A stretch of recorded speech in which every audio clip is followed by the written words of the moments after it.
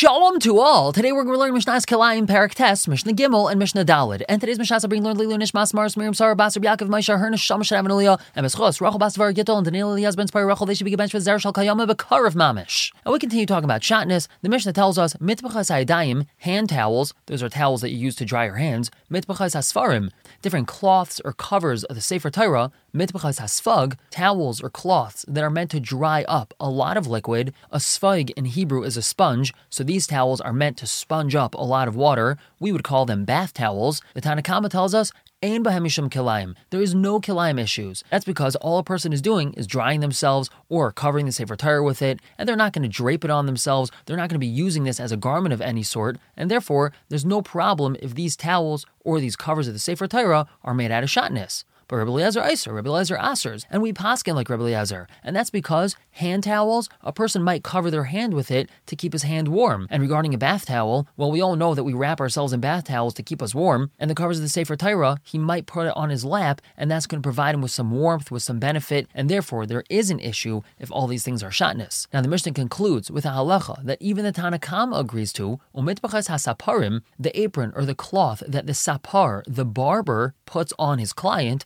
Asuris Mishum Kilaim, that's definitely Asur because of Kilaim.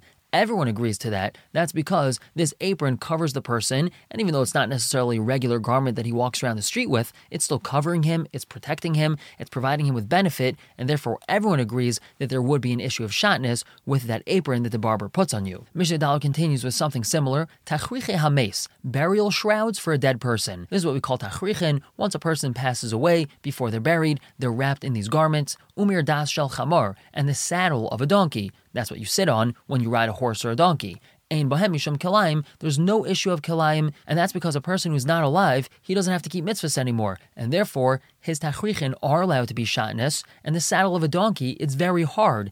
A person sits on top of it, it's not on top of the person, and that's why the saddle of the donkey is allowed to be shotness. However, says the Mishnah, lo yitein amerdas al ksefai, he's not allowed to take this merdas, this saddle, and place it on his shoulder. Afilu lo yitzi aleh zevel, even if he wants to take zevel, which is garbage or manure, he wants to take it outside. He doesn't want to put it on himself, so he wants to put the saddle on his shoulder first, and then he wants to put the zevel on top of it. That's still usur. Even though this is not a garment, it's a saddle, still, the pasuk tells us, Ubeged kilaim shatnez lo yala alecha. And the literal meaning of lo yala alecha is, you shall not put on top of you. So even though a saddle isn't a garment, it's not allowed to be on top of a person. We're going to stop here for the day, pick up tomorrow with Mishnah Hey and Vav. For now, everyone should have a wonderful day.